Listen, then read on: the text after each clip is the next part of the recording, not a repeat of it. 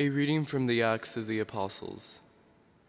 After 3 months, we set sail on a ship that had wintered at the island of Malta.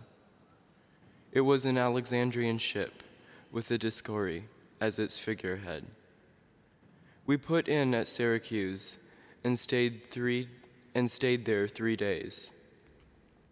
And from there we sailed round the coast and arrived at Rhegium. After a day, a south wind came up, and in 2 days we reached Puteoli.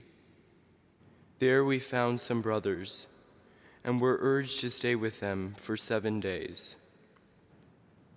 And thus we came to Rome.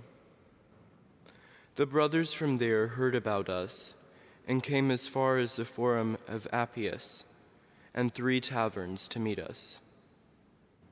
On seeing them, Paul gave thanks to God and took courage. When he entered Rome, Paul was allowed to live by himself with the soldier who was guarding him. He remained for 2 full years in his lodgings.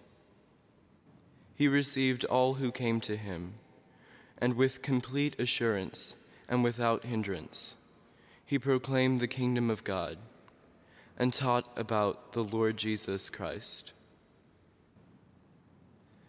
Verbum Domini.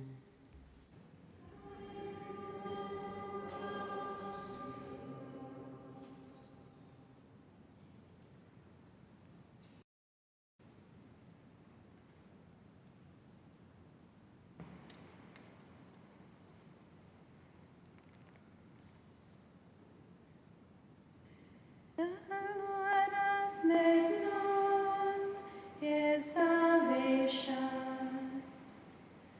The Lord has made known his salvation.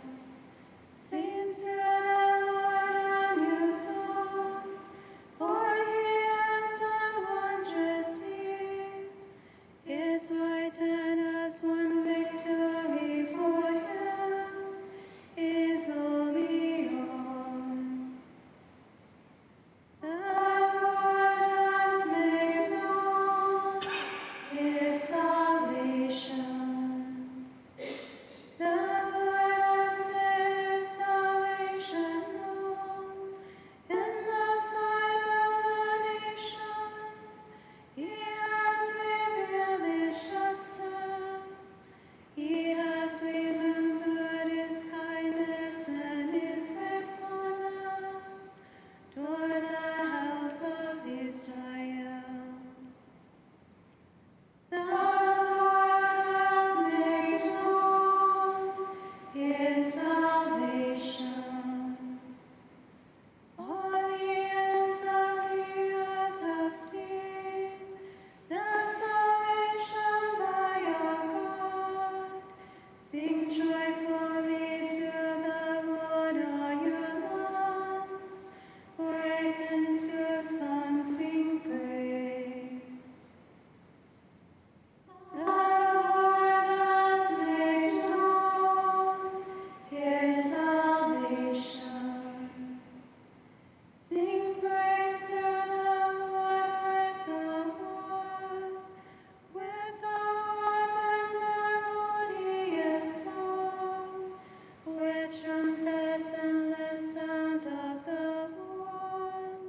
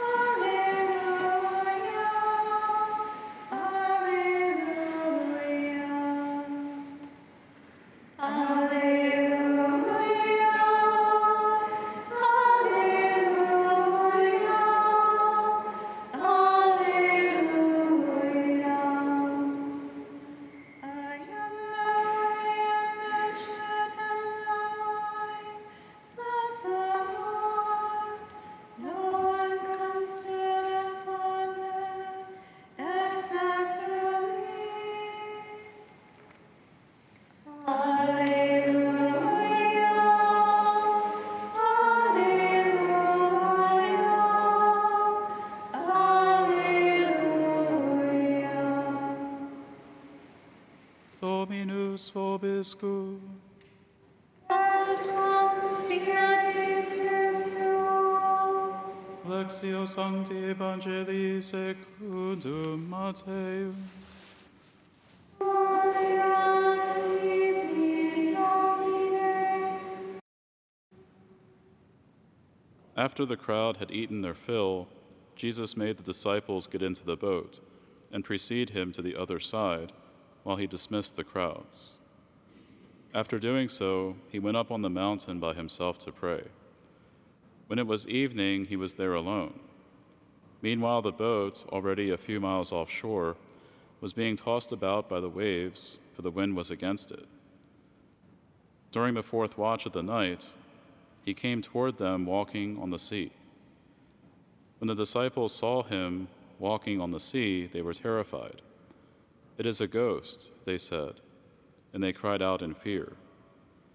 At once Jesus spoke to them. "Take courage, it is I. Do not be afraid."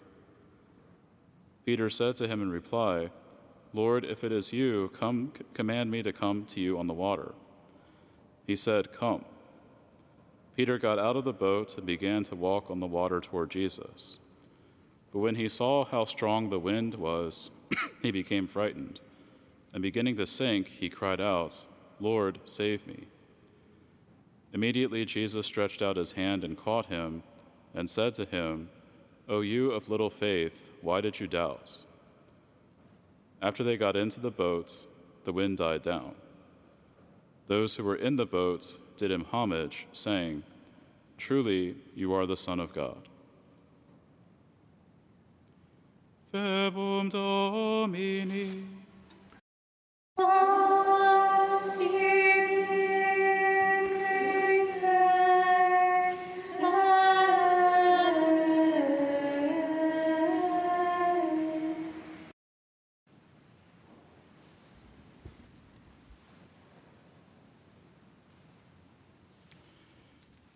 First, we welcome our concelebrant today, Father Leonard, who is from South Sudan, and he's here in the States to study canon law, which is not easy. So I'm sure he would appreciate any prayers that you would have to offer for him.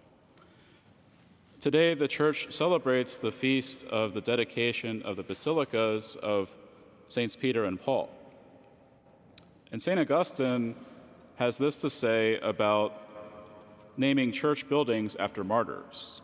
He says, "We do not build churches or appoint priesthoods, sacred rites, and sacrifices to the martyrs, because not the martyrs, but the God of the martyrs is our God. Who among the faithful ever heard a priest standing at the altar set up over the body of a martyr to the honor and worship of God say in praying, 'We offer up sacrifices to thee, Peter or Paul or Cyprian'? We do not build churches to martyrs as to gods, but as memorials to men departed this life, whose souls live with God. Nor do we make altars to sacrifice on them to the martyrs, but to their God and our God." Now, Augustine's explanation here is in line with the ancient liturgical practice of the veneration of relics and the building of altars over the remains of martyrs. And there are some non-Catholics who may take issue with this practice, but the fact is that it was practiced widely in the early church, since the early times. When Augustine's statement is juxtaposed with the ancient Roman and Greek custom of building temples dedicated to their pagan gods, it's clear that the church is not doing the same thing as the pagans.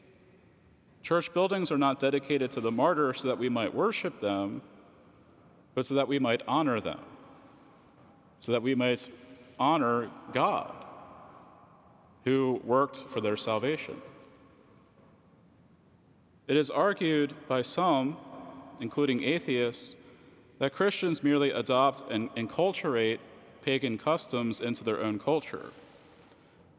And although there is some truth to the practice of enculturation, Catholicism never incorporates pagan elements that are idolatrous in nature, The Catholic Church does not simply take any pagan elements from their religions and just dub them Catholic.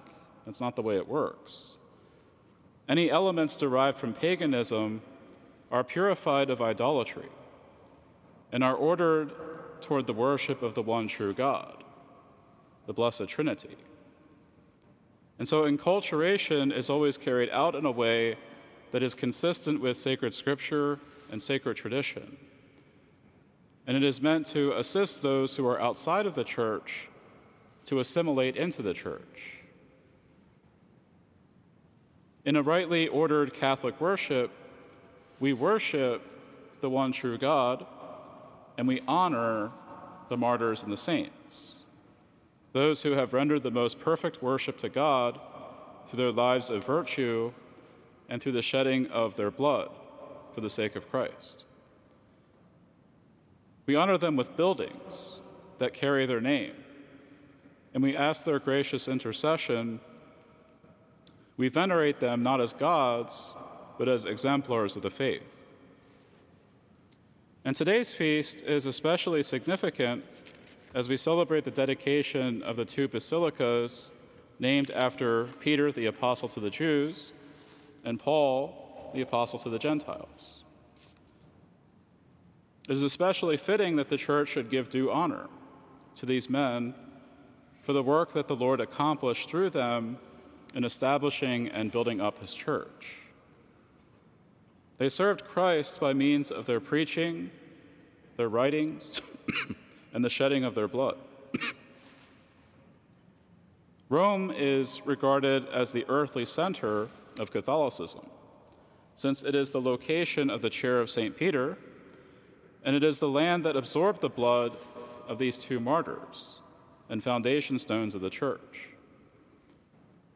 And these physical buildings, these physical basilicas, which were constructed in the early 4th century during the reign of the Roman Emperor Constantine, are visual representations of the everlasting foundation of the church, which enjoys the unfailing promise of Christ that the gates of hell will not prevail against her, despite the many hardships, trials, difficulties, and sufferings that she faces throughout the centuries.